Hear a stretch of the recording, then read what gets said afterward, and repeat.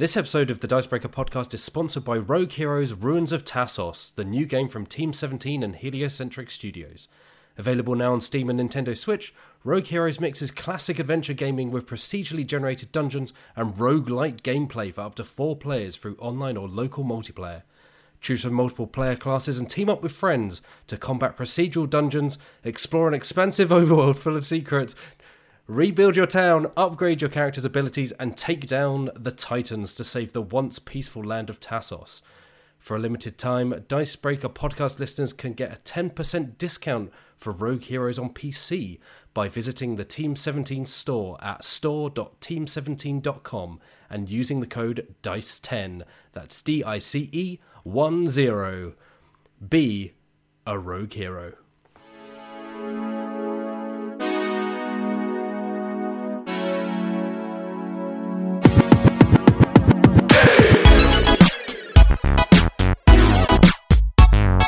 Hello and welcome back to the Dicebreaker podcast.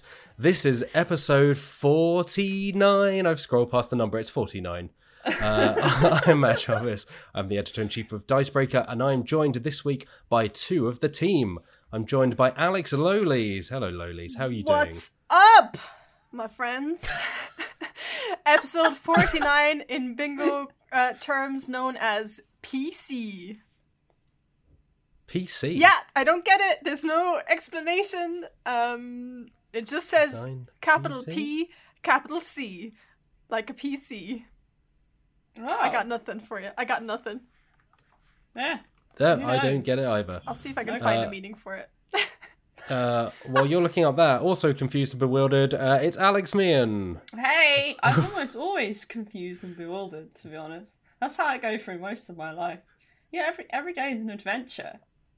Wow. I suppose, isn't it? So deep. We Yeah, are here. No, you go. No, I like to think that we can be deep sometimes and sort of speak about these important things, as well as bingo calls. I feel like Lonely's might have discovered something. Lonely. Yeah, there was a very kind of knowing... Yeah. Oh, yeah. Well, the meaning of PC49 is PC49 is taken from the popular radio show that was broadcast by the BBC from 1947 to 1953. And the name of the show was Incidents in the Career of Police Constable Archibald Berkeley Willoughby. Very long name. This call, unlike the call for 22, which is PC Parker, has evolved over time to become Copper, and later to borrow the working class comedian Jim Davidson's catchphrase, Nick Nick. Ugh. So that's what that is about. What is going on? No clue. I'm so confused right now. It's even worse than when we didn't know, I think. Let's go back. Let's rewind. Let's go back in time and just... Like Back to the Future, we're just going to fade that out of... Can we do the intros again? Please. No. But look, we're here now. Time moves in one direction. Valuable time. All we can do is move from Jim Davidson, as the world should. Yeah. We are here, of course, to discuss board games and tabletop RPGs and all sorts of stuff what goes on a table. Yeah, plates. Yeah, Gabba agreed there. That's what we're here for, folks. Bowls, maybe a vase. We're gonna all the things that go on the table. expand out into cutlery. What's your opinion on the spork, Matt Jarvis? I really like it. Yeah, it's efficient. I tell you what I loved as a cute. child was, sorry, Lollies, you go. I just said it's cute. Go on. Oh yeah. But did you ever have the spoon that was also a knife? Yeah. I don't know if there's a name for it like the spork. And normally you use it for like kiwis. I remember my grandma got me one once, and it's like it's a teaspoon on one end, and then the rest is it was all plastic, and it was a plastic knife, and it's for cutting the top off a kiwi and then scooping out the middle of a kiwi. The problem with that is you're putting a knife in your mouth. No, I mean, think you you've eat it got with the spoon. confused. Yeah. Oh, where they're It's on one either end. side. Oh, Yeah. Okay. No, the spife. I The think it should be spife called. or the noon with the silent K, of course. Noon with a silent K is that's a very hard thing to describe in person to someone. Oh, can you pass me the noon? Sorry? The noon? A spork, at least, like, it's punchy, you know what it is. Yeah. I think Spife is maybe... I'm not sure about that either. Matt, what's wrong with Spife? I don't see what the problem is. I think because it puts me in mind of strife, so it just sounds... I don't know. Spork is nothing else, right? Spork doesn't sound like anything else other than It both sounds spoon like- and fork. No. It sounds like something an alien might say to you. That could have been Spork. Foon, you know? Yeah. Mm. Yeah. But it wasn't. Anyway, Yeah. this is So. But it wasn't. riveting. That's what we're here for. This... did we say deep conversation in the opening? Is that what... This is all tabletop related stuff. Spoon and forks and sporks all go on the tabletop upon dinner time. It's still in the realm of what we talk about on this here podcast. Moving on. All right. Okay. Matt. All right. Well, let's get into what we've been playing rather than what utensils do we use. Well, the problem is, no- Matt, I don't know if you looked at the sheet. I don't know if you looked at the sheet, but there's not much to do that. So we need a lot of filler today. Yeah, it's been a quiet week in terms of what we've been playing from the looks of things. I'll be honest. I've been playing mostly Sea of Thieves, which is not a board game. And so No, yeah. There is a tabletop RPG though, right? This Is is there? the desperate segue I'm getting in here. Yeah, I think there is a tabletop RPG of Sea you're of Thieves. right, because I remember Johnny being really excited about it like 2 years, well, not 2 years ago, because I haven't been at Dicebreaker that long, but like a year and a half ago, or a year ago? A long time ago. Waste Yeah. time. It feels like a long time ago. A year feels like a Yeah, long because I remember time he ago. got sent one, I'm pretty sure, to the office. The Sea of Yeah, Thieves. but I don't remember him ever talking about it, which is why this is a surprise to Yeah, me. I wonder if he ever played I wonder if it was a disappointment. it. That's why he's not heard I anything. wish But, Johnny yeah. was here to let us know. I think from what I remember of someone I used to work with having played it, I think they said it was Was that quite convoluted. It was not Johnny. Sorry. Uh, Too soon. as too of this soon. recording right now, we still do work with Johnny. I know, but this goes out on Friday, so technically it works. So Yes. Yeah, it does. Yeah, yeah. Grammatically, that does work. Yeah. Dramatically. We're setting it up. We're in media res right now. Look, Matt, we live in a strange situation at the moment. We're in between timelines. we're like Matthew McConaughey in Interstellar. Spoiler alert. Some reason my mind went to 10 Things I Hate About You, and I was like, I don't remember the time travel in that film. I love how that's the first Matthew McConaughey film you go to. my first is the one where he's really good in it, and he's like Just the one. Yeah, The one. I don't even remember, but I remember him being really good in it. That's all I remember. Oh well. Did he have Anyway. HIV in it? Was that? Oh, you're Dallas thinking of Buyers Dallas. Club. Yeah, Yeah. Dallas Buyers. That was Buyers good. Club, yeah. I remember it being Yeah. good at least. Yeah. So what have we been playing, John? Apparently, we've just been watching Matthew McConaughey films. I think Mud. Mud is a good, underrated Matthew McConaughey film. Can I try something Uh, unrelated? Oh, Yes, please, fill some time. Mian, can you take your own hand and slowly off camera come and poke yourself in the face? And I'm gonna go like this, and it's gonna look like I'm poking you in the face. oh wait. From what way? you need to What do way it do you from want me to your do this? right. My right. Yeah. So this way. Yeah. Okay. Ready? Right. Here we go. Oh wait, am I? doing This is the great right for way? the listeners. Oh Yeah, wait, this wait, is wait, audio wait. gold. Oh yeah, I forgot. I forgot this. Oh my eye. Oh. Lonely, stop it. For those of you Sal. listening and are not watching the video version, that worked perfectly. Oh yeah, it was spot on. It was flawless. Dad, stop her. She's poking me in the eye. Stop talking about Matthew McConaughey all the time. Matt and I played Root, didn't we, Matt? We did play Root. It looks like that's the only thing any one of us played this week. It's been a busy week. It has been a busy Yeah, week. granted, there was a lot of working involved, but a lot of that work had nothing to do with actually playing board games on this end. Yeah, we did our usual. Well, it's not always weekly because we shift it about. We keep it fresh, but we played our game of Root on Sunday. And, you know, I'm just going to get this out of the way now. Matt's already smirking. I'm not smirking at all. You've made this a bigger thing than it is. He stole the victory from me. It was a terrible experience. Matt Jarvis. It was. I know. It was most as close uncouth. as they come. It was as close as they come. It was your turn next, and you were literally 1 point from victory. And I got very lucky as the Irie, and managed to score, I think, 8 points in a turn, which was just, it was very lucky. It was a very close game. It was good. Yeah, it as a lot of Root games do go, towards the end, people started ganging up on whoever was getting the most points, i.e. me. And, you know, I just felt like there was a lot of vitriol going around towards, you know, I was just doing what the Alliance do. Granted, I hate myself for it, because I also hate the Alliance. But I knew I should have tried to get that last point, but I don't know, I was sitting there very confident in myself.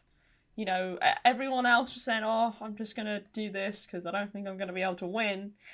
I was preparing to hold up that trophy, and look who comes along, taking advantage of the fact that everyone else has been ignoring him, rolls up, and gets 8 points in one turn and beats me. It was, it took all three of us, so we were playing with all four factions, it took all three of us, essentially, to stop your momentum, because you were steaming away with it at one point. Yeah, I was steaming. I would describe that as steaming. But Root is very much the kind of game where everyone as soon as you get enough points ahead to look like you're in with a shot, everyone just piles on you. And I think particularly as the Alliance, because the Alliance can very quickly, in the later rounds, rack up a lot of points. Everyone just immediately starts taking out all the sympathy tokens they can. The Alliance in our group has acquired a reputation of being the one you need to worry about. Because if they get into the right position, then they're just on their way. And it's very hard to get rid of them. It's very hard to push them to a point where it's going to take a while for them to recover again. Whereas I'd say the other factions, you know, it's potentially easier to kind of just make things very difficult for them. But you have the counterbalance of the fact that the Woodland Alliance take a long time to kind of get into a position that, you know, they're racking up points and they're becoming a real issue. But no, I enjoy playing as them. They are really fascinating to kind of get your head around and, you know, like figure out, what's the best way of, where's the best place to put my bases, where's the best place to put sympathy, you know, how can I fly under the radar, which is often very difficult in our group because, like I said, we don't like the Woodland Alliance, except when you're playing as the Woodland Alliance. Whereas everyone else, we're like, they're fine. Like, it was good. No, I still really enjoy playing that game. Yeah, it's Even good. If I lost. Patiently waiting for them to add the other factions to the app, because that feels like the next step now is relearning a load of other kind of dynamics and how they interact. Yeah, Just I'm want eager the for lizards. I really want those lizards. I'm a little tangent related to Root. Yesterday, which by this point won't be yesterday when you're listening and watching to this, but you know that. The Later Games, who make Root but also are involved in the Root RPG that's coming out this year. Yeah, I think it's due out in the summer sometime. Yeah, Magpie Games, which we played, very fun. They released a bit of art yesterday that I just couldn't stop looking at. Yeah, and I sent it to the others in our Slack group, and it's just this picture of this poor Mr. Frog. He's just a frog, and he just looks like he's wandered into the wrong part of the neighborhood, because there are these like a gang of lizards around him, like being incredibly threatening. I think they have daggers or swords of some sort, and he's holding two swords, but he doesn't know like what to do with them, or he's in trouble, everyone. I worry about Mr. Frog, and he's got this expression in his face like, oh, I'm in danger. Couldn't stop looking at it. I loved it. Yeah, I both felt love for Mr. Frog and feared for him at the same time. And that's the power of art, I think. That's the power of art. Yeah. That sounds like I an care for this 80s frog. pop song. Or like not even a power ballad song, more like. Yeah. I care deeply for this fictional frog. That's the power There you go. of art. Yeah. I can't remember if the frogs and the lizards. I don't think they were in the Root RPG that we played. We played the test version. Yeah. I don't think. I thought you could be whatever animal you wanted. I didn't think the animals really mattered. I it think was you can more- because everyone's vagabonds, right? That's the... Yeah, everyone is a vagabond. You're not like you are all vagabonds. You're not like Wooden Alliance or like the Marquise de Cat. But I think you can be any animal you want. Because I'm pretty sure I played as what was I? Some sort of beast. I don't think it was an opossum. I think someone else was an opossum. Anyway. There you go. Watch our Root RPG playthrough. Yeah, it was really good fun. I really enjoyed that. I'd it was be good. interested in going back to it at some point. Yeah. Lowlies. What's up? Have you been playing anything? What's up? I realised that I played one game of Star Realms and I won Right. it, and it wasn't really much to talk about. But yeah, other than that, I literally played just Sea of Thieves and nothing else, I don't think. Just one game of Star Realms. Does Sea of Thieves have any Board games in like it. games in the world? Yeah, no, I was It feels like that should be ripe. Yeah, I'm not sure if there is. I haven't come across any. I've mostly just been finding treasure and killing skellies. It's mostly what I've been up to.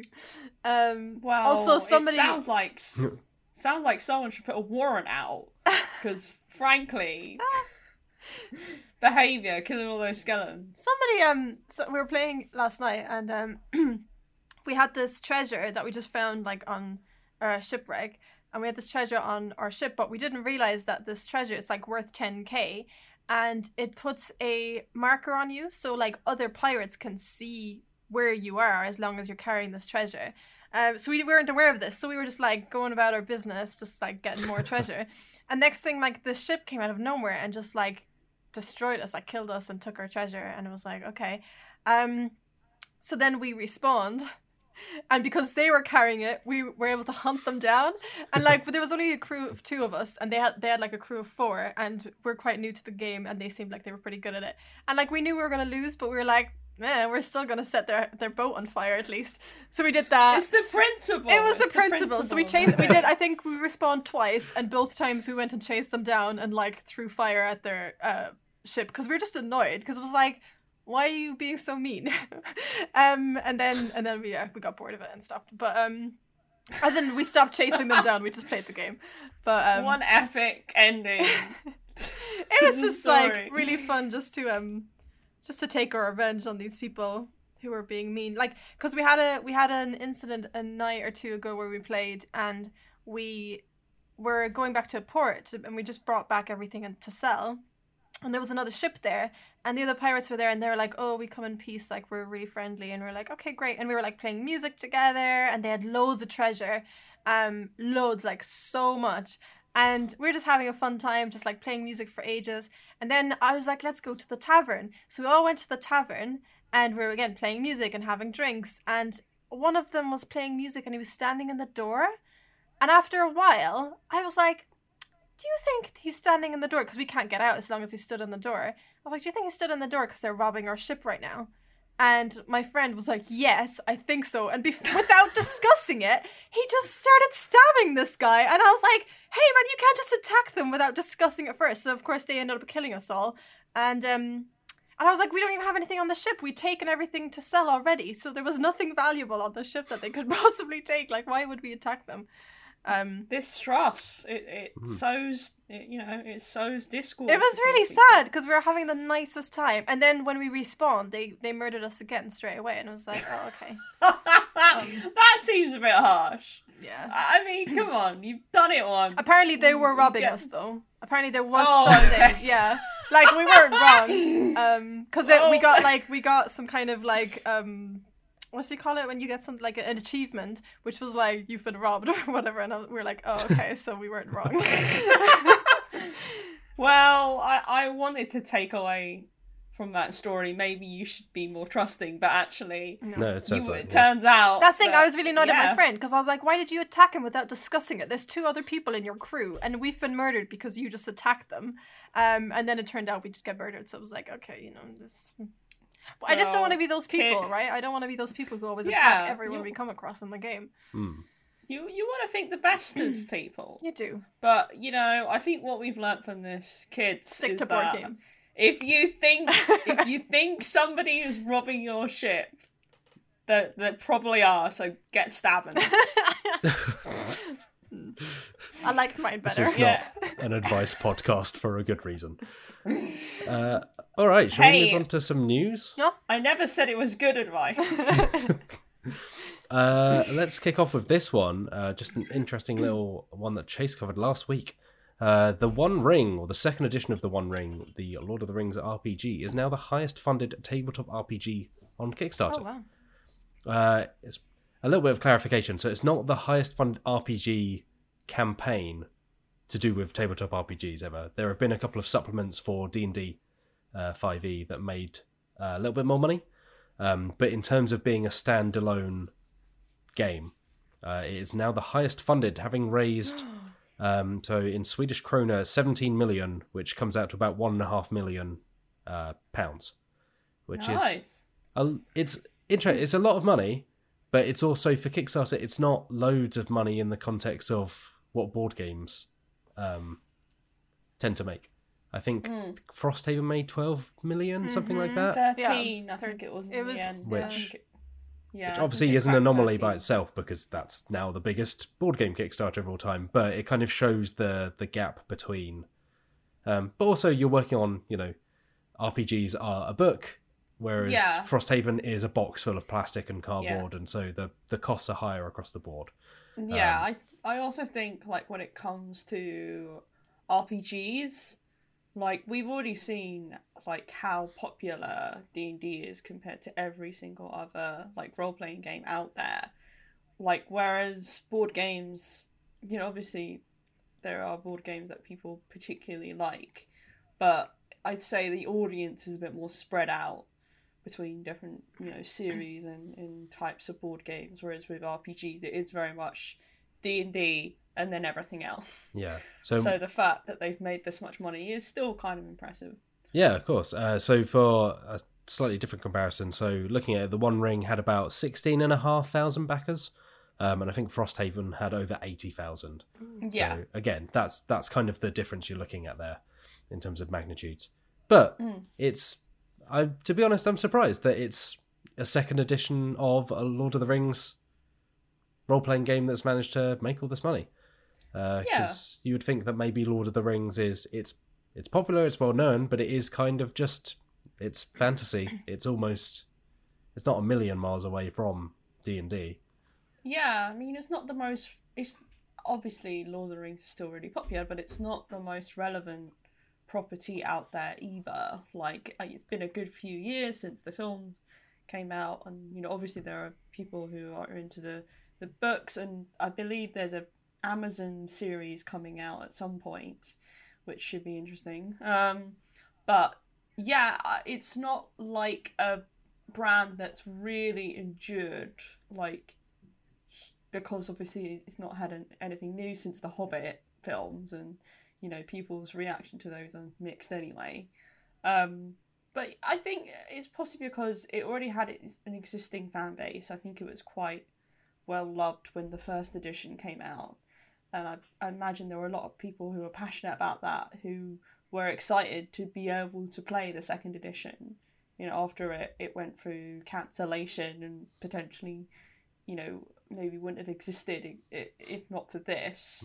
And who's the publisher again? Free League. It's Free League, yeah. So they obviously Yeah. have a track record of making a lot of money for these kind of projects anyway, Yeah. from Tales of the Loop and so on. So Yeah, and they've dealt with branded RPGs really well before, like with Alien. So, you know, obviously some of the people who are aware of Free League might, you know, have seen that and gone, oh, yeah, I think this is something I can bet on. So it doesn't... I'm not massively surprised that it's done well. I think the surprise is mostly that it's done this well, because, yeah, like we said, most RPGs that aren't D&D don't tend to make this much money. I mean, I know... Oh, now help me out here, Matt Jarvis. What's the Norse-themed role-playing game that's quite popular? I believe we covered a book on it the other day. Mark Borg, is it? Elven. No. Am I thinking of something else? No, it's the one I think there's a board game based on. Oh, it as well. Trudvang Chronicles, or Trudvang Legends. yeah. Trudvang Chronicles. I think that's another one that's quite popular. Like again, outside of D&D, but yeah, it's good to see other systems kind of getting their day in the sun, as it were. And although, like we've spoken in the past, we would generally prefer, at least I would generally prefer, RPGs from larger publishers like Free League. I would prefer them to kind of not go through Kickstarter, because I feel like that's a more appropriate platform for smaller designers, like with ZineQuest, or ZineQuest, as it's appropriately called, was. But hey, you know, people wanted to back it, so nobody forced their hand. Yeah, I wonder if with smaller RPGs as well, because it's that much easier to get, people can pick up a digital version. So platforms like Itch are generally more popular because you can just put out a PDF. You don't need to worry about shipping and distribution until you've kind of proven that there's an audience for it anyway. Which for a lot of those smaller RPGs, there might not be to the degree that you suddenly want to print several thousand books and try and deal with all that.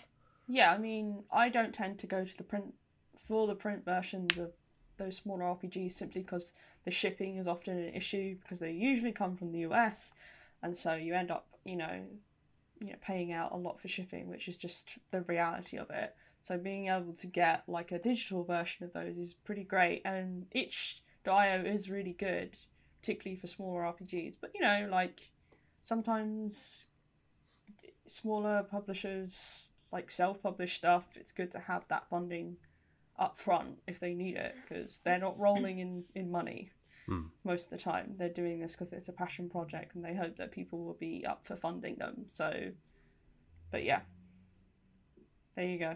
Yeah, but yeah, I'm looking forward to the One Ring second edition. I think it's called the One Ring Role Playing in Middle Earth. It's got like a longer title, but it's the One Ring. But yeah, I'm intrigued. I actually own the first edition. I've never really played it properly. I've kind of flicked through here and there. But I think it's always been that thing of, for fantasy, there have always been other games that have covered that. I've never necessarily felt like I need to play another fantasy RPG. Yeah, and it's the case that obviously like Tolkien is a huge influence for pretty much every bit of fantasy, you know, media, let's call it, out there. Like, it's gonna be either, if you're looking that far back, it's gonna be either Tolkien or something really far back, like Old English sort of stories, like Gawain. Although Gawain isn't so much Old English. Do you see, this is why we need Johnny here now, because he'd be able to tell you. He's gone, man. He's gone. Who is going to correct me in my Old English stories now? No. Yeah.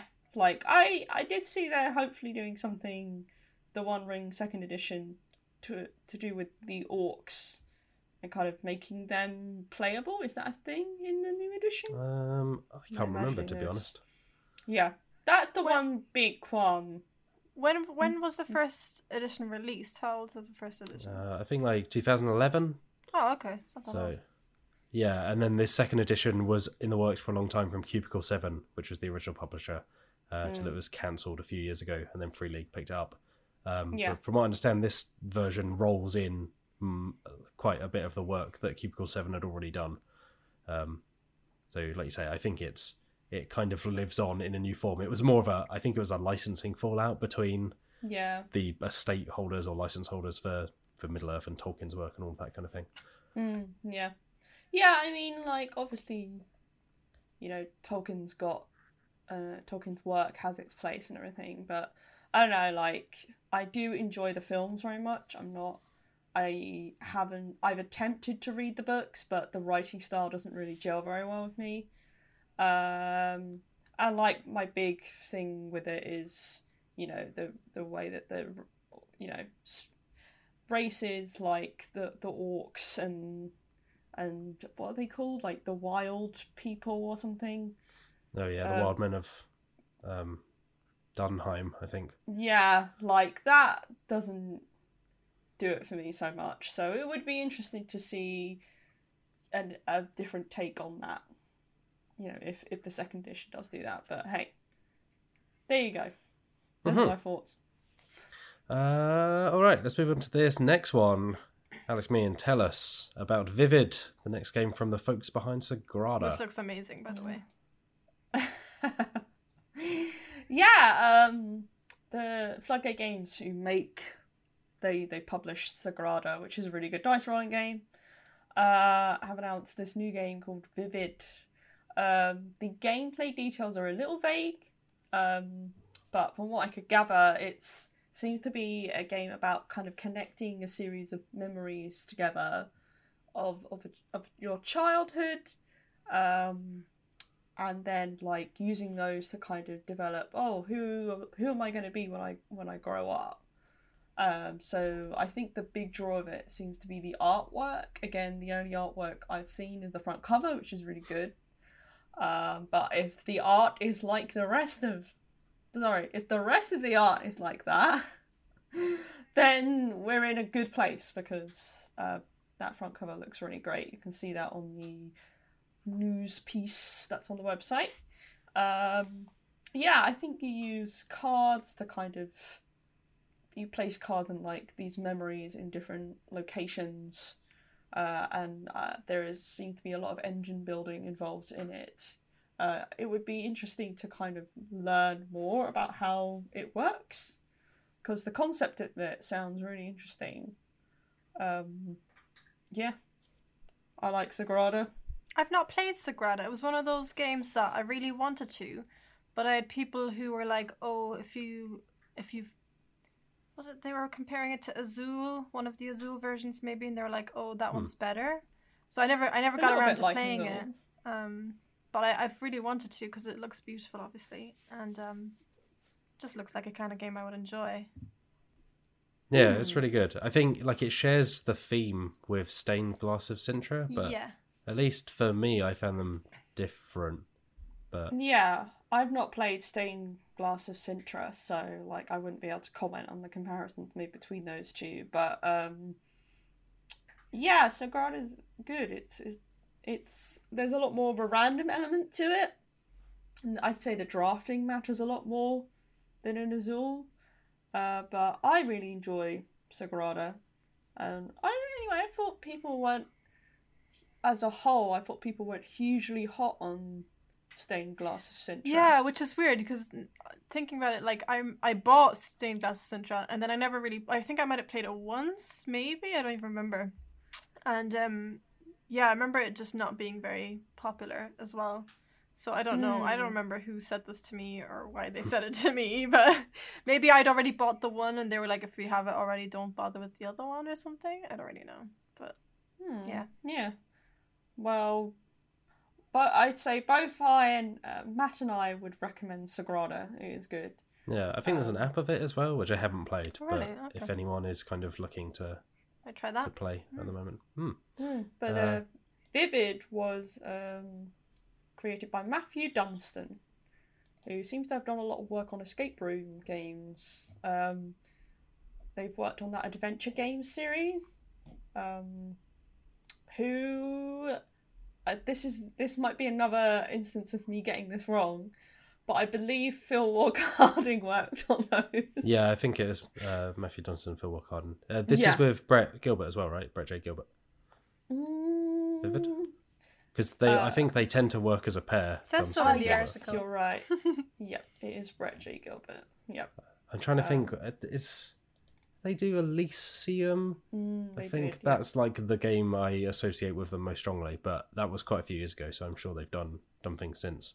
Yeah, and Elysium seems like a very different game from this Vivid. So there's no release date for the game yet. So I imagine there'll be more details coming out for it, and then there will be a release date announced. So there you go. Mm-hmm. Have either of you played Bosk as well, which is I think the only other Floodgate game I can name, Floodgate Games game I can name. What is it? Busk. Bosk, B-O-S-K. Doesn't ring a bell. That's a no from me. It was kind of like, I think it came out not so long after Photosynthesis, and it had a similar theme of kind of trees. But it was really interesting. It was it's been a little while since I played it, so I might get some details wrong, but it's basically a gridded board, and you put down leaves as if they're falling off your trees in squares to try and cover as much ground as possible, but your opponents can cover your leaves with their own leaves, so it's like whichever one's on the top, I think is the only one that counts. But it goes through different seasons where I think the scoring objectives change, so you're trying like to... Wingspan. Yeah, I'm Yeah, just looking kind at of, it as so- well. It's kind of got a look of like photosynthesis about it with the trees and everything as well. It looks really pretty. Actually. Yeah. Yeah, Does- it's a good game. Does sound like it shares a few mechanics with photosynthesis as well, particularly with like how do you place your thing, like how do your opponents interact with that and kind of try to screw you over. So What interesting. does Busk Yeah, but- mean? I wonder. I don't know, actually. I guess I've never really thought about it. Floodgate seemed to have a pretty good run so far. Busk is a between- small wooded area. That makes sense. That does indeed. All right, but did you say we have a date for when this is coming out? Or Nope. There are no Alright. details to when it's coming out, how much it's going to cost. all right, Et well, cetera, et at cetera. some point in the future, we may enjoy that. It looks Yes. like a lot of the games are around £40, £40, so maybe around that. Yeah, That's my guess. that's Lonely's guess. You got it here first. Get your bids in. Get your bids. All right, let's move on to these unmatched expansions, I missed this contest when it originally happened. So this kind of came out of nowhere very recently, I think today, which is a couple of days ago as of this podcast going up. Yeah. But Alex Mean, you wrote this story. Please Yeah, tell us. I'm in the shopper. William Shakespeare's down there. Oh my goodness, is that He's Rosie the massively Riveter? confused by the existence of helicopters. You're gonna have to get up to date, okay? Well, I'm not gonna explain everything to you. I'm not gonna explain the chopper. We're here to talk about Unmatched, okay? So just deal with it. That's what I'm saying. I'm shouting out the window at William Shakespeare. God. Poor guy. Big fan of Macbeth, gotta say. Really? Yeah. That's probably my it's one of least my favorite. That's not my least favorite. It's one of my least favorite. I think because I studied it for school, I'm kind of like about it. And what's the problem with that? It's just like- you get to read it more. I just read it over and over and over, and I've seen it at least, I don't know, I've seen it so many times. It's good. It's I a good was- one. I don't hate it. It's just It's that a said good it was one one. of your least favourite. yeah, I mean, because Shakespeare's got a lot of good stuff. Like Two Gentlemen of got good Verona is stuff. great. There's plenty that I haven't even read yet. Same these. Yeah. It's even Macbeth or Twelfth Night. Big fan of Twelfth Night. Mm. You know, That's one that I've been meaning to read, actually. That's what I was thinking in my head. My wife's favourite is Twelfth Night. Yeah, people underestimate Shakespeare's comedies. I think they're pretty good. Yeah, there you go. But this is I think Shakespeare Shakespeare is underestimated. underrated. Yeah, Shakespeare is well, massively no, underrated. I mean, compared to his other works, everyone goes on about his tragedies and his histories, which are great. But like, I think his comedies are. I think always they're sort of great. overlooked. I think they're hilarious. Yeah, he's got a Yeah. whole thing about sheep in Two Gentlemen of Verona, and it like cracks me up every time I read it. There you go. Well, this isn't a Shakespeare podcast. It should be. It bloody It well should- should It be. is now. Look, we don't get these opportunities often enough. Let's get into What, to it. be nerds about William Yeah. Shakespeare? Look at Well, this. I really, if you want turning around on Macbeth, watch Throne of Blood. Throne of Blood is maybe the Throne of best Blood. Macbeth. Look at this, right? It's I bought Yeah, I this. got one of Yeah. those. I bought this got when a I big was honking like thing. no, I bought this when I was 14. I dated the day I got it. That's how much of a nerd I am. For those of you listening, it's like a complete works of William Shakespeare. Yeah, it's it's massive. enormous. You can buy those pretty easily, to be honest. There's about Yeah. 10 different versions of them. Yeah. I got mine And secondhand, it's which is like great. Yeah, it's literally like the complete works. You could kill a person with that. Yeah, thing. it's got like When all my his wife and I- sonnets and poems and everything in it as well. Mm. when my wife and I moved in together. It was one of the very few books where we doubled up, No way! Yeah. just double Shakespeare. Oh, amazing. I love It it. was that, Yeah. Lord of the Rings, and maybe something else, but we don't cross over often. Oh, that's so sweet. I love that. That's really cute. I need to find me somebody who has a complete works of William Shakespeare, I guess. That should be the first question. That should be the first question. What's your favourite Shakespeare? Also, Yeah. how many do you own? How many have you read? Yeah. Yeah, what's your favourite Shakespeare and why is it Macbeth? I will say Macbeth is one of the worst, like, in terms of plays I've ever seen. Like, there was this one version of Macbeth we went to see. Again, we studied it at school. And it was so embarrassing because, like, Macbeth is one of those ones that can be really good if people know how to deal with it. But if they just go straight up for a full translation and don't try and play with it a bit, it can be so embarrassing because the witches and all the supernatural elements just feel they don't fit in a modern day audience because you're not, people were supposed to be scared by the witches and all the supernatural stuff, but obviously now a modern day audience wouldn't be. We kind of had to not laugh just to not be impolite. But then I saw a really good version of Macbeth at the Globe, so it's very much one of those ones that depends on how you do it. But there is no Macbeth in this board game. There should be. I mean, Macbeth would make a good unmatched character, I think. He Or would, Lady yeah. Macbeth, probably. Or Lady Macbeth, yeah. So pray tell, yeah, how does Unmatched work? Ooh, pray tell to thee. Unmatched is a really interesting series. We've covered it in the past quite a few times because, new expansions for it come out. It's called a game system, which I don't like because it complicates things, but it just basically means that they can release a load of expansions for it, which add new characters. So Unmatched is this... they call it a skirmish game, but you play as different fictional and historical characters, presumably that they can get the licenses to, and you sort of go up against one another in a 2 to 4 player match off, and you control your characters using a deck of cards, which I've not played it. I would like to, because the cards, the decks seem to be really built around not just what the individual kind of characters' mechanics, because it has asymmetrical elements and the fact that different characters can have different abilities, but the decks themselves are kind of themed around what the characters are known for. So I think Alice, who was included in the first release, has like her Vorpal blade and can kind of grow and shrink in size and things, which is kind of cool.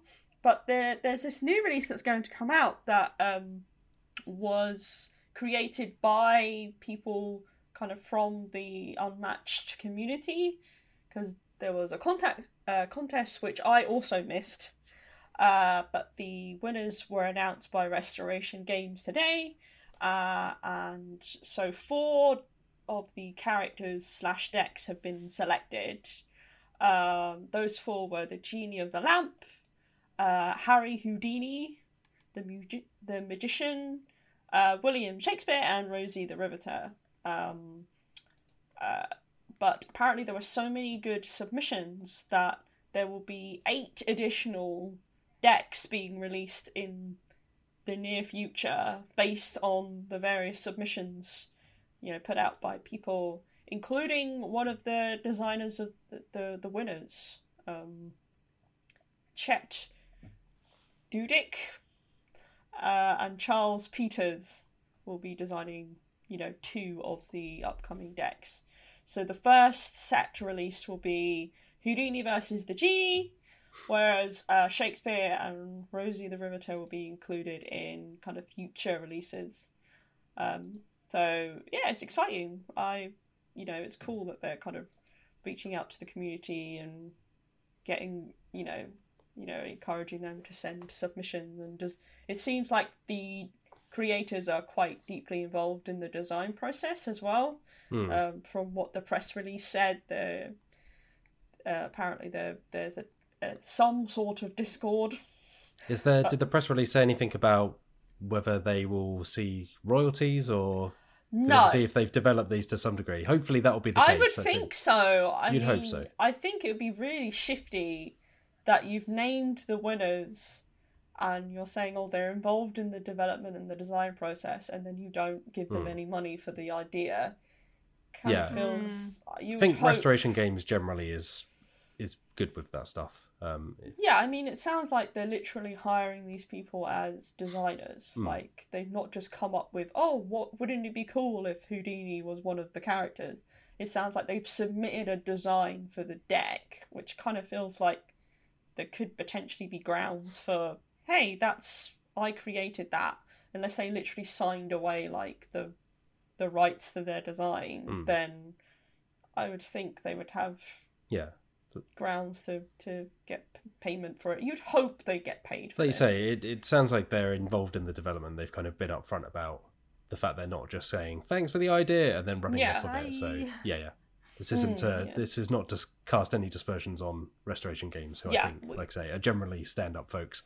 But I will say Genie versus Houdini is a very phonically pleasing title. And it makes thematic sense, and so they're both sort of magically related. Can you match anyone up against anyone? Because I just spotted that they released some standalone features, including Velociraptors from Jurassic Park.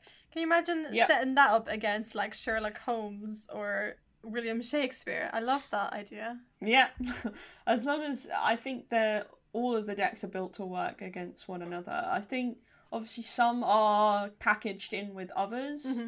I think they kind of try to make them thematically appropriate, like is it Fogs? Isn't there a Fog one? Cobblestone and Fog. Fog and Cobblestone, something like that.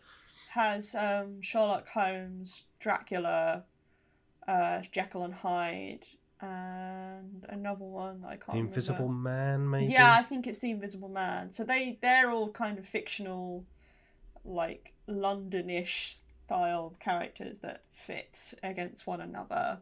But theoretically, you can match any of the characters and decks against one another. I think Matt Thrower in the review was quite positive of the... Yeah. They played quite a few of the different decks, didn't they? They didn't just play I think that was one of the things that Matt praised most, is the fact that it's basically like you're getting two action figures and kind of slamming them against each other in some ways. Because it's just pure pop culture mashup. Because there's a Buffy pack, I think. Yeah, there's a Buffy one. So I think there's Bruce Lee in there somewhere. So there's like real life people as well as kind of these, like you say, mythological. And so you could have Bruce Lee versus the Medusa, or you can have King Arthur against Buffy, and it seems like they're having a lot of fun with it, which is exactly what it needs. But it also sounds like it's a good game in and of itself. So I think the deck element is the thing that really draws me to it, because I think if it was more a skirmish game in the style of you roll dice and then you have to use these calculations to kind of figure out who does what, I'd be less into it. But because it uses a deck of cards, I'm much more intrigued by the idea, especially because I think the thing that seems to work for it, from what I've seen from the pictures, is that even though obviously you have these vastly different characters, it uses a similar art style that kind of brings all the different universes and characters together to thematically fit. Like, it doesn't look like... You haven't got the Jurassic Park logos and you know, art style of that film next to King Arthur. Like, they try and make them, like, seem to fit in the same game, which I think seems to make a big difference. But, yeah, no, I would like to play it. So, there's no details as to when the next, like, lot of releases based on these contest winners is going to come out. But apparently there will be information regarding it released soon. Alright. And there is no release date for this Houdini versus Genie yet. So, but it's going to be the first one of that lot to come out. I would guess that they, even if they have the decks, I think they all include miniatures, so I guess they need to do some sculpting and Yeah. But... There's no artwork for the upcoming releases or anything like that released yet. I think they've literally just announced the winners. So, cool. At least they have yet to announce the runners-up. So those 8 additional decks that they're going to bring out. But I believe they will do in the near future. All right. Cool. Move on to this next one, which was written up by Chase and was pointed out by Wheels as well. Wheels sent this to me, which is Amending is the name of this. And it's a storytelling game that's part of this kind of newish genre called keepsake games, which generally involve kind of like crafting something that you keep. So I think they're kind of like a sibling or kind of like an adjacent kind of subgenre of journaling games where you make a diary and then keep that. But Amending is from Xing Yin Core. It's up on Kickstarter. I will check whether it's still, I think it runs through March 25th, so it will still be on Kickstarter by the time this podcast goes up. But the really interesting thing about Amending is that it involves sewing. So it's a game in which the kind of premise is that you get a call from an old friend and you are making your way to their house, but it's not the kind of most straightforward or easy to traverse path. So the game kind of revolves around you literally sewing a map to your friend as part of the gameplay. And that kind of sets the stage for exploring your relationship with them and kind of developing your kind of character's background and narrative and so on. It's worth saying that although I think it includes a little guide on how to sew, so if you haven't sewed before, it will kind of run you through the basics. You're not going to suddenly be needing to crochet an entire kind of tapestry or anything like that. It seems relatively quite straightforward, but there is also an option for a pen and paper version where you just draw with pen rather than sewing. So you don't have to sew if you don't want to or are unable to. But yeah, it's just I picked this out because it was just a really interesting kind of smaller game, but it just kind of demonstrates the creativity that we're seeing, particularly with storytelling games as of late. And it's not something I've seen a game do before with literal sewing involved. There's obviously Patchwork, which is abstracted sewing, put these tiles on a board, but doesn't actually have you grasping needle and thread. So yeah, and I think it's as with a lot of these games, it is quite it's relatively cheap. So the digital versions are $18 or £11, so $25 or $15. And then there's a version that comes with like a carrying case, if you have thread and needle to store, which is a little bit more. But for I was just looking kind of at an this. interesting game. Yeah, it looks stunning. Like because I'm assuming it's kind of like it's kind of like an RPG, right? But like a solo RPG. And I've always been a bit scared of them, I guess. I've always kind of stayed away from them a little bit. But this, I was just looking because I was like, I want to pledge the one where you get everything, where you get literally like the thread and because you can back it where there's like a paper version, or there's one where you get the cloth version, which you can then like wear as a scarf or a bandana afterwards and stuff. Just really like she's got pictures of like somebody wearing it, and It's stunning, and like that version is like 100 quid, but it's completely backed up. Like they had 100 slots for that, and it's already like sold out. And I'm like, no, that's the one I want. So like I could get like a paper version, but I don't know if I want that one. So anyway, I'm like really excited about this. Like I have never been as excited about an RPG, I think, or like a solo RPG specifically, I guess, as I am about this. This is great. This is like right up my street. And it feels like this is kind of like in my comfort level as well, to some extent. Yeah, I think it's a really cool idea. I love it when board games and RPGs kind of take advantage of the physicality of, you know, the medium, in terms of they're playing around with the fact that this is a physical thing that you can interact with and own. And like I had some friends who they'd played Pandemic Legacy Season 1, and they had like attached all the different cards that they had used, like their character cards, and like the aspects of the game that they had done to kind of make it their sort of experience individually, and they had put it in like a framed like photo, like a photo frame, and hung it on their wall. And I think that's so awesome to kind of be able to do that, like to physically display your kind of gameplay experience. And I feel like this is what this is doing, but you're, you know, deliberately supposed to do that. As for sewing, I'm monumentally awful at it. I am just so impatient, and I make mess on the back, you know, at the back with all the thread. Just get stuck all the time. So impatient. But I've been recently trying to get better at it, because I want to have a sense of I can repair my own stuff. I don't need to go to my mum and ask her to do it like I'm, you know, 16 years old or whatever. You know, I can repair my own socks. Domestic goddess. But yeah, no, it sounds interesting. Sewing's not really something I would do for like a hobby as a relaxing thing, but maybe that could change. Maybe I just need to, you know, chill out. I think that's one of the nice things about games like this, is that it almost gives you that incentive of it's kind of similar to the journaling thing. It's like some people find it hard to keep a diary and write about kind of their own day to day, but want to keep a diary or be in the practice of writing something each day.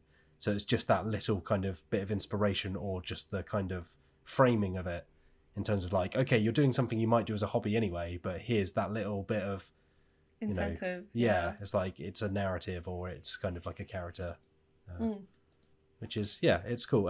I'll give a shout out for Gion Shim as well, who made Field Guide to Memory, which I think we spoke about on the podcast before, and also The Last Will and Testament of Gideon Blythe, which is a heck of a name for a game, which is also up, and I think you might be able to grab the last few hours as of this podcast going up on the Kickstarter for Gideon Blythe, but is also kind of one of the proponents of this keepsake genre, where you are creating kind of keepsakes to have and kind of cherish after you're done with the game. So you know, I'm interested to see what more, or what comes next after sewing. Cooking and baking. I thought you said drinking, and I was like, whoa, drinking. There was a cooking-based RPG a few years ago. I can't remember the name of it. I'd love that. Was it Come Diamond Me, the RPG? No, it was like a fantasy-style thing, but you cooked in order to kind of progress through the game, or to level your character up. I can't remember the name of it. I will have to go and search it out. But it was a really interesting thing, and you were cooking actual food, so it wasn't like you were just cooking something and then chucking it in the bin. It was just a fun way of kind of turning practicing cooking into a game. Matt, do you know what this is leading me to? This is leading me to making Great British Bake Off, the RPG. That's got to exist somewhere out there, right? Well, if it doesn't, hands off. This is my dream. You make it. There is one by Sunken Rust. I read it as Sunken Crust, of course. Called Ready Set Bake. That would make more sense. Yeah. Ready Set Bake. It's called. Yeah, but I'll get the license. Itch.io. The license. Itch.io. Yeah, I'll get the license to the Great British Bake Off, and I'll make an RPG, and then I'll play it with Sue and Mel. I like that. See, Mian's been very clever about this now, because she has managed to plug a project, but she's not working on the project currently, so she's able to plug it. Future. Yeah. A hypothetical project. Yeah, so in future, when she's like, I've got something on the side, people will know this is what it is. Yeah, call me back in 5 years' time. What do they call it in I'll be America done again? with it. Yeah, It's called something. It's not the Great British Bake Off. It's called something else. Which What? I think it's called. What's the? There is because every time American friends mention it, The Great it's by American a completely Baking different Show. name. That's it. Or the British Baking Show. So. Oh right. Yeah, it was highly confusing, but they don't have Ready Steady Cook, from my understanding. What? The creme de la creme of They don't have Ready Steady Cook. British cooking shows. Oh come on. Red tomatoes and green peppers? Yeah. Represent red. Lolies, are you a red tomato or a green pepper? No idea. It's fine. We can move on. It's Matt, great. Ainsley Harriott continues to be just fantastic across the board. Ainsley Harriott releases some excellent couscous. It really does. Did you Yeah. say He really releases does. some excellent couscous? There is Yeah. Ainsley Harriott branded couscous, and it is there It's is. genuinely fantastic. It's and what I he's- sustained myself on through most of university. Yeah, he cares about culinary delights. He's Brendan's very weird. passionate about it. And does couscous. So there you go.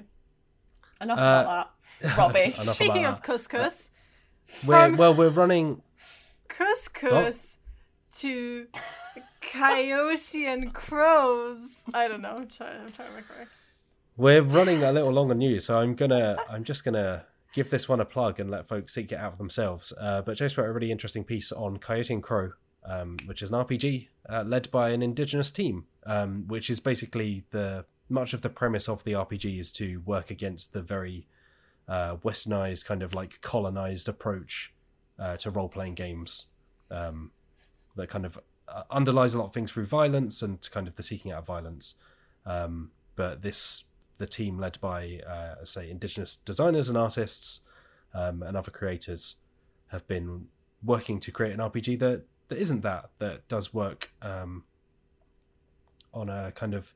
I think it's powered by a similar system to World of Darkness, but the tone of it is much more about discussing things and solving problems through something that isn't violence, essentially. I'm probably doing a bad job of summing that up because I thought we'd have more time to go through it, but you should seek out the piece on the Dicebreaker website.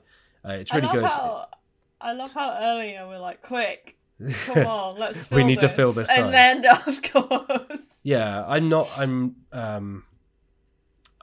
doing I'm not doing a good job of this. I'm not putting this across very well, but it is a fantastic piece. It sounds like an interesting project, so you should go and read that piece.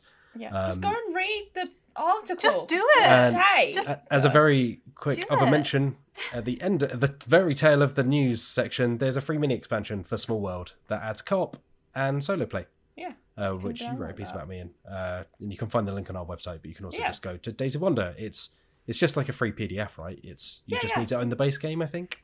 You can use Small World or Small World. Is it Underground? Underworld, maybe. Underworld. That's the one. You can use it with either of those. Yeah, and it just provides a solo or co-op campaign for you to play against, and it's free. So you can do that. That's been another trend. We saw a lot of that last year, I think, as lockdown was Days kind of Wonder particularly have kicking been in. doing a lot of that. They've just been releasing free stuff for people to play and use, which is nice. Yeah, the fact Good it's all on free you. is it's nice. It's just variant rule sets for one or two people. Yeah, good on you, Days of Wonder. Yeah, cheers, Days of Wonder. You go, Days of Wonder. Okay, let's move on to emails. Email. Emo. If you've got an email, I pause naturally now for for the email alarm. If It you've is, got an yeah, email, to get a The klaxon. email alarm. Yeah. Yeah, email. we need to get a soundboard. Don't put me in charge of the soundboard, because you'll be in trouble now. You're like a living soundboard, Mian. We have no need for. That's how I communicate. I just Anyway, use horns and fart noises. if you've got an email for the Dicebreaker podcast, you can email us at podcast@dicebreaker.com. You can tweet at us at Join Dicebreaker, or just go over to the website and drop it in the comments there. Yeah. Yeah. Yeah. Yeah. Yeah. Alex Lowleys, would you like to read this one for Alkogod, please? I would love to. Alkogod says, "Hi, Dicebreaker. My friend's wife has had a hard time during lockdown keeping herself social, especially considering she has also had a second child during the pandemic. She does, however, enjoy board games, although she only really knows the mainstream ones like the one we should not mention, Monopoly, Mousetrap, etc. I thought it would be best people to ask for advice on other board games I can recommend and play with my friend, her husband, and his wife to help her during these rough times. She enjoys crime dramas and mysteries in her books, TV shows, but my friend has tried a bit of tabletop role-playing and she finds it stressful. So I think board gaming is more her style. If you can be of any help, I would be eternally grateful. Love, Alkogod." Thanks for your question, and congratulations to your friend on their new arrival. Yeah, or newish yeah. arrival at this Congrats. point. I can jump in here with a Go, with one Matt. while you're thinking. Go, So, Matt. if you're into mysteries, or if your friend's wife even is into mysteries, but tabletop role playing proper is a bit full on, I think Sherlock Holmes Consulting Detective is a good way to split the difference. Because it's essentially like a choose your own adventure kind of game book, in that you pick a place to go. The text is there for you, so you don't have to improvise. There's none of the pressure of kind of coming up with the dialogue yourself. But it is an open-ended mystery. The mysteries are often like quite satisfying. They are quite tricky. It's known as insulting detective among a lot of people, because you get to the end and Sherlock basically tells you that you got everything wrong. But the He mysteries, drags you. like the writing, particularly, I know that Wheels really likes Baker Street Irregulars for the writing. The writing is generally very strong. It is basically like a living book that you can play. I think it works especially well with kind of 2 or 3 people tops. I think any kind of bigger groups than that, it loses its kind of. It basically just becomes a book that you're passing round. Yeah, So it's a little harder to much. follow. But Consulting Detective is really great. I think there are normally like 10 cases in each set, and there are a number of sets at this point. There is the one that is inspired by Jack the Ripper, which are obviously real cases, so you may wish to avoid that, depending on your own feelings about that. But everything else, I don't think there are any that are based on actual Sherlock Holmes stories. So even if the person you're looking for games in this case has read Sherlock Holmes, there shouldn't be any spoilers, because I believe that they are all original cases. But like I say, it's very much about the mystery. It is very story driven. There's the potential to do kind of voices for characters if you want to have a little bit of role playing, but you don't have to. You can just read it out like it's a book. It's a great series. Yeah. You might solve a mystery. Or Or even two. rewrite a little bit of history. Oh, okay. Sorry, I can resist. Is that DuckTales? Yeah, it's Okay. DuckTales. DuckTales. Yeah, I've not played a lot of mystery games or games like Sherlock Holmes Consulting Detective, so I can't really help you out with that too much, but I know that Johnny has recommended Detective, a modern crime board game, which again deals with mysteries, and it's a co-op game, so there's no stress involved with, oh, I've got to compete with this other person. You can work together as a group. I've heard Johnny seemed to really enjoy it, and a lot of other people seem to really like that game. I think he enjoyed Season 1 as well. What's it called? What's the long, stupid name? I think it's just called Detective and Modern Crime Board Game Season 1. It's just called The that. original yeah. was just called Detective and Modern Crime Board Game, which was long enough as it was. Yeah, no, you've got to add more stuff to it. So yeah, Season 1 I think is actually meant to be a more approachable version of the original as well. So that could be a good place to start with. And I know that obviously that's a more recent game, so it might be easier to get a hold of it. And also, I think escape room games are really coming into fashion now as well. I think you've played a few of the Exit series. Yeah, I've played a couple of Exit games. And Lolies? Oh. Yeah. Yeah, I definitely recommend Exit games. They've got some good ones. I think I've played like 2 or 3, and they had like varying difficulty levels, which is quite good. It tells you on the front like approximately how complex it'll be. But I've really enjoyed them every time. I actually prefer them to real escape room games,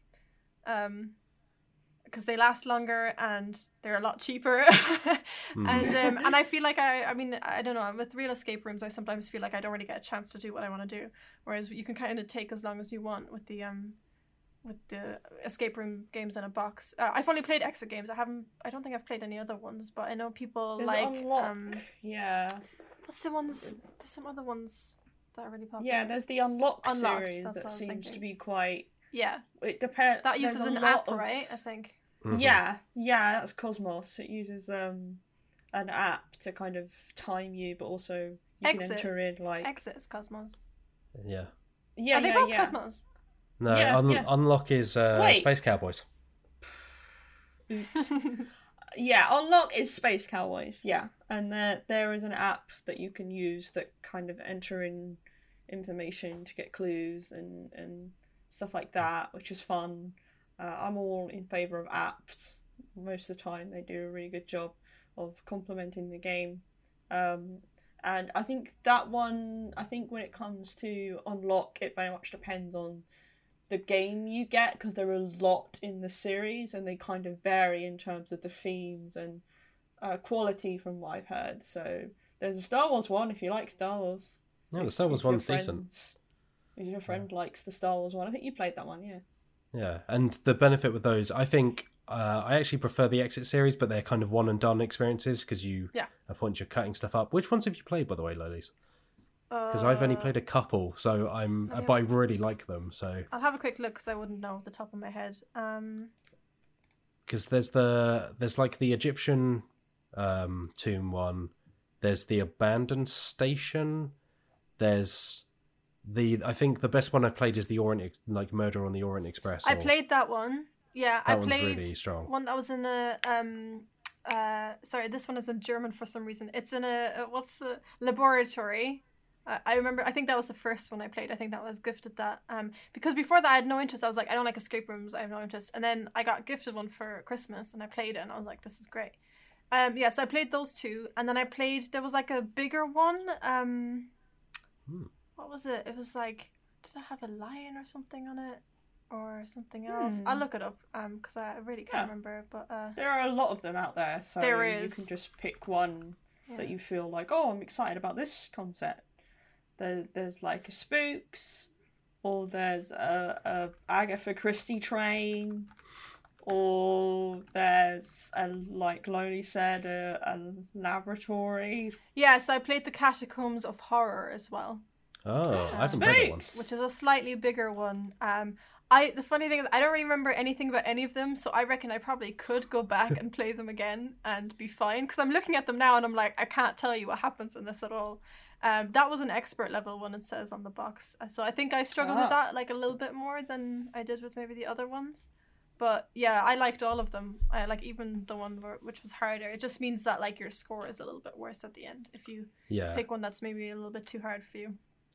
I think they do quite a good job with the hint card. It's the hint cards in Exit, isn't it? I think they have. So hint if you do cards, get stuck, it's not like you just have to give it up. Yeah, they do have kind of built-in little hints. Yeah, and like if you use the hints, you like obviously lose some points, but then also I think if you go over a certain amount of time, you lose points. So it's like, you know, which one do you want to do? At some point, at least. Yeah, but hopefully between those, one of those will fit the bill. Also, Mysterium. It's kind of like a different mystery, but that's like a really nice, simple one that you can get into, and that plays with more people as well. So even like once the lockdown lifts, if you want to get more people involved, that plays like up to 7, is it? Yeah, I think it is something like that. 7. Yeah, and I think 3. I think it's the same with 3 as with fewer, right? Like it won't really make a huge difference. Yeah, because everyone has their own clues, right? So it scales quite nicely. Yeah, that's a great shout. Yeah, thank you for your question. Alex Mia, would you like to read this one from Connor Watson, please? Yeah, I can do that. Connor says, "Hi, DB team. I've been doing a research and building characters for Blades in the Dark. I'll be running a campaign soon, and I noticed in most of the games I've run online or in podcasts, there are playbooks that seem to be skipped over, like the Hound, for example. Are there any other classes or archetypes that you see as underutilized or avoided in other systems? Thank you for all the coverage and content." Thank you for your question, Yeah, Connor. thank you, Connor. Underutilized classes. I mean, the thing is, I don't play an RPG often enough to kind of like immediately go, "Oh, I think this class is not used enough." But I don't know. I know I've had arguments with people about bards before, because I think bards get a bad rap in D&D 5e, because people are like, "Oh, they're just useless in battle," and I'm like, "You just don't." Yet the point is that bards are better outside of battle, and I like that anyway. So, you know, I find combat, especially in D&D 5e, kind of boring. So I find, especially if you're playing a bard, you have to think outside of the box during combat anyway.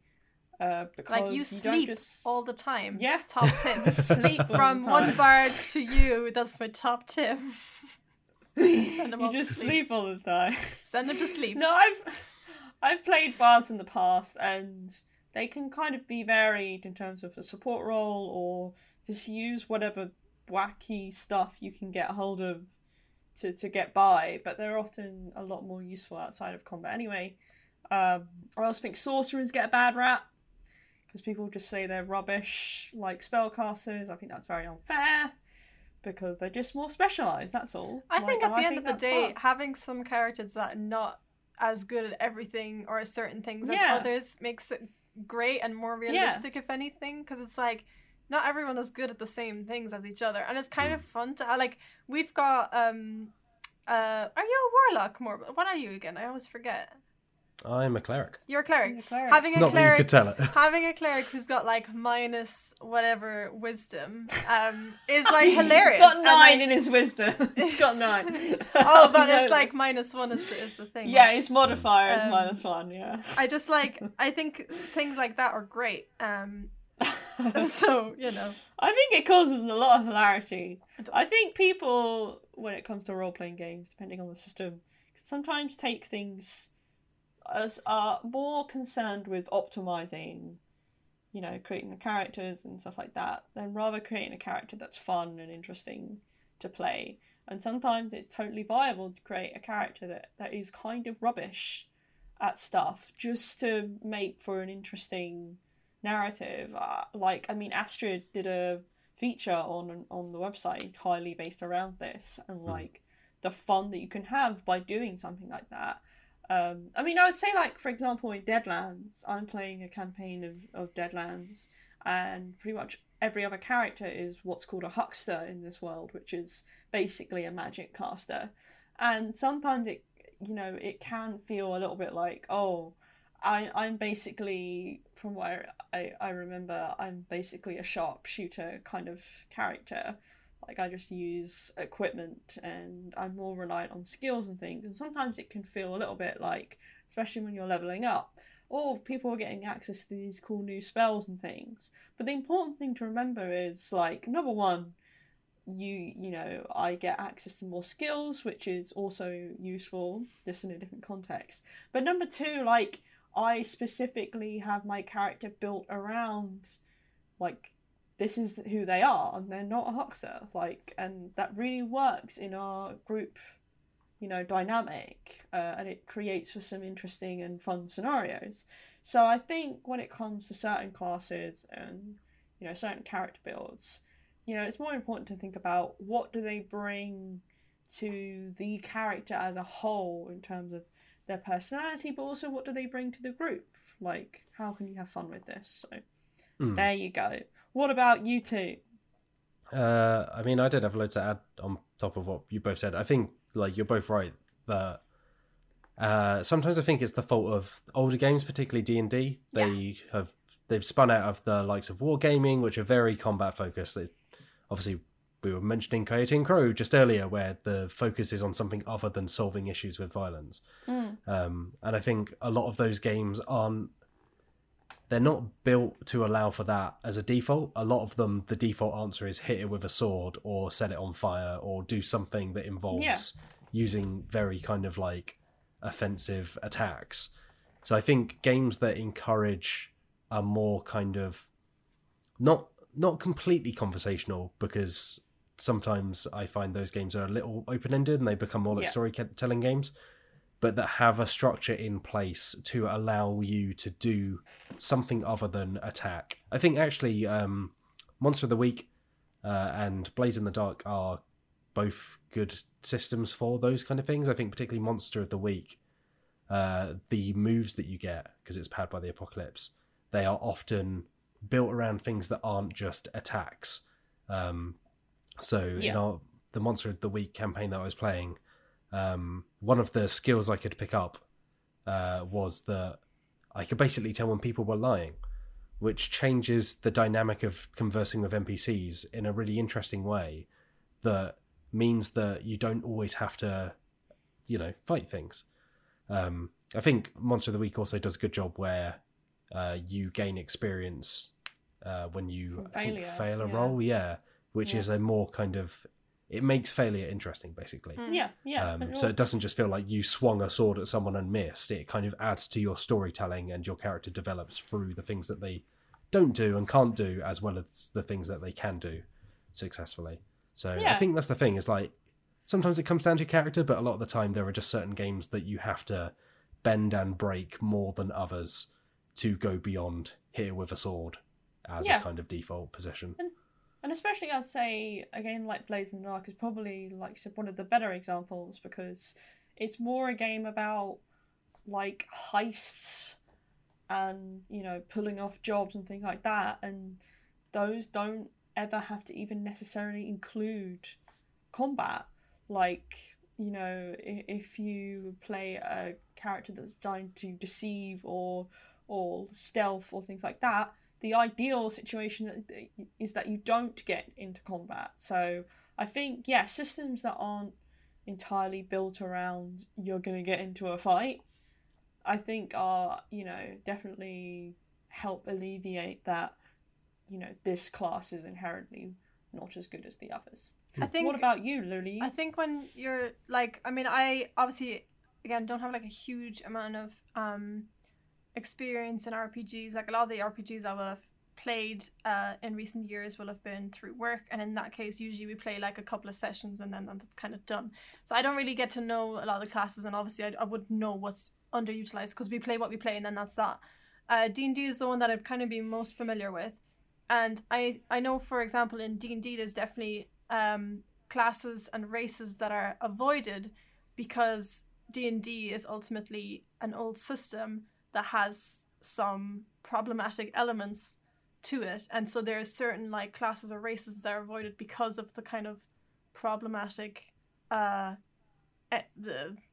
nature of what they are and what they are like potentially represent, and things like that. So I think it's probably, I don't know if that's a thing with newer games, like you're talking obviously in terms of Blades in the Dark, Connor. I didn't realize that the Hound is not used a lot. I don't know why. I don't know anything about that. But I know, like, for example, in D&D, that would be like one of the reasons why. I think there's obviously always going to be classes and races that are just happen to be more popular because they seem more fun to play as well.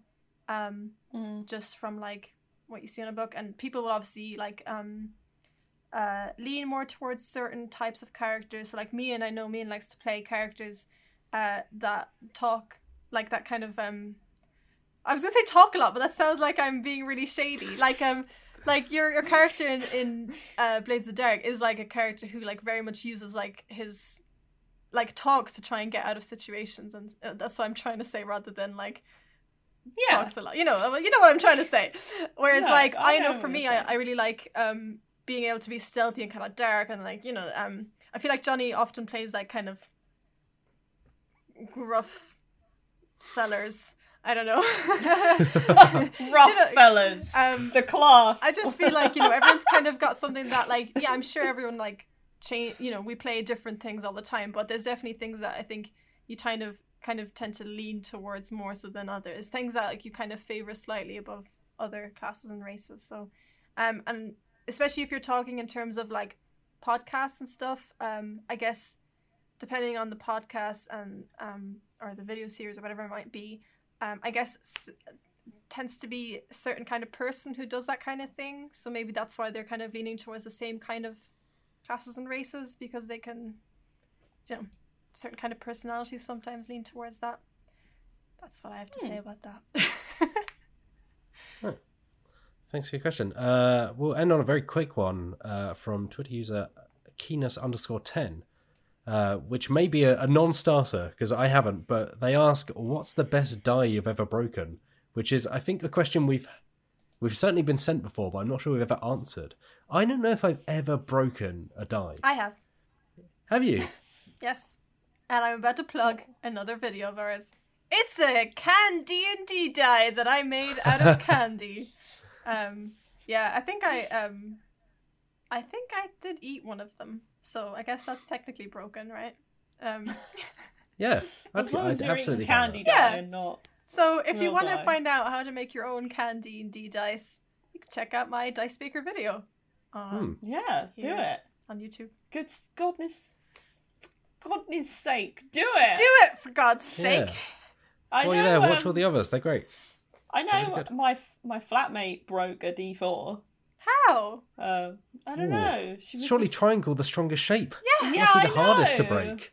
I think we were playing Deadlands actually, and they suddenly stopped and like held up their D4, and like a chip of it up the top had broken off. I don't know what they've been doing to it. But hey, that's a hazard. I can't believe I we're told calling them to- ourselves dice breakers and nobody has broken not any breaking dice. any dice. In fairness, now that I think about it, it wasn't me, but I once reviewed a game and it had maybe the worst dice I've ever used. I think it was a roll and write game. It was very clear that they had not put a lot of production budget into the dice. Right. And it arrived and they were like, a lot of the pips weren't visible. I think several of the dice were kind of like chipped or had scuffed the edges off, I guess, in transit. Oh wow. And it was a real bad, because dice, by and large, dice are pretty easy sturdy, and right? cheap to manufacture. Yeah. Yeah, and are relatively cheap to manufacture at a level where, you know what a normal dice looks like, or a normal die looks like. You know, you can get to a standard quality level of dice without having to blow the budget on anything too fancy. Yeah. But these were shocking. They were really bad. I feel like if your dice are breaking, they're low quality. That's the only thing I can imagine. Either that, or you're like deliberately trying to destroy. Like, And I've never had even plastic dice, break on me. So. And in a roll and write as well. There are two key ingredients in a roll and write: the pad that you write on and the dice what you dice roll. that you roll. So to have the dice be so bad was it wasn't a great game either, but it was a pretty shocking. Heavy burns coming out here from that. Like, I'm not naming the game because part of me can't remember it. It was a couple of years ago, but it was bad. But like I say, I don't think I've never broken a die otherwise. I've broken a lot of miniatures and I've broken other components and spilt things on cards and. Oh yeah, we've all done that. Dice generally are the cockroaches of the board game industry. Yeah, they survive. Yeah. We've all spilt a drink on a load of cards before. I've done that several times. And you always hope it's a game that you own. So you don't have to apologise. Yeah. Anyway, thanks for your question. Yeah, thank you. And with that, we will draw this week's Dicebreaker podcast to a close. It's worth saying, we kind of mentioned it up the front of the podcast. He's not here with us, but this is Johnny's last week at Dicebreaker. It will have been his last week by the time this goes up. Yeah, his last day will have been Thursday. He's flown the coop. Yeah. And if you missed it, we did a live stream with him yesterday. I'm saying that as if we already did it, but it will be his last painting stream with us, and we're all joining him for some good old-fashioned painting. Yeah. And we've got a piece up on the website, just kind of like celebrating what Johnny's brought to Dicebreaker, because we love him very much. And we'll be sad to see him go, but excited to see what comes next for him and what comes next for us, because we are hiring. So if you're interested in being another face on this podcast and making... I need to see your face! I love that you said face on this podcast, yeah. Okay, or voice, or, if you want to be part of Team Dicebreaker, we're hiring, so head on over to the website.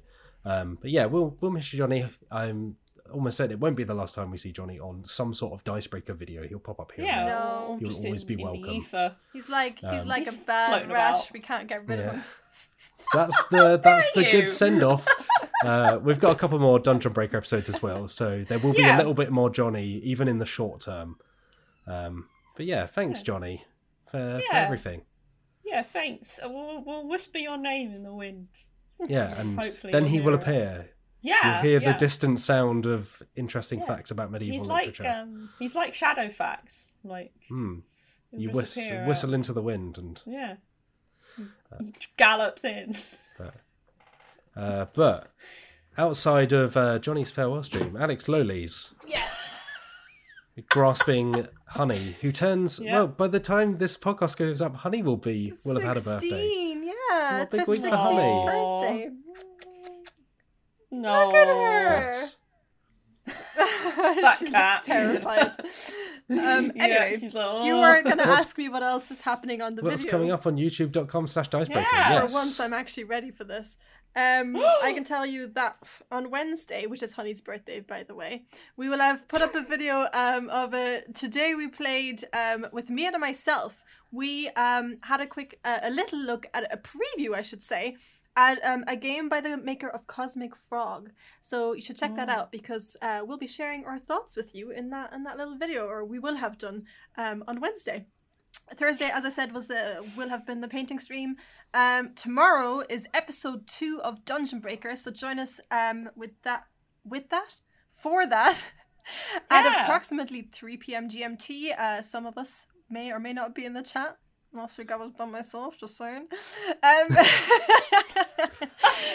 I'm in there relatively often.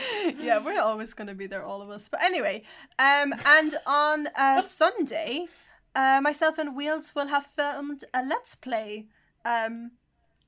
It's currently between 2 games, so I'm not going to say which one it is. But we'll have done actually a Let's Play of one of these 2 games. So check it out to find out which game it is. Yeah, because Wills is off today for his birthday. So happy birthday, Wills, as well. A week of birthdays and, all of the best birthdays, but especially Honey.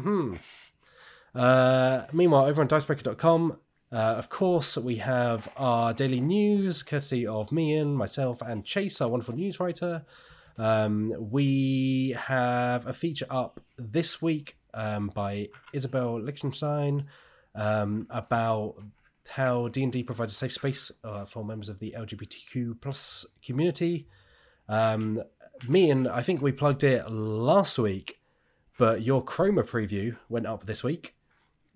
Which sounds like an interesting, if maybe not interesting enough, board game. It sounds like a cool concept that maybe isn't the kind of thing you want to invest a load of money into.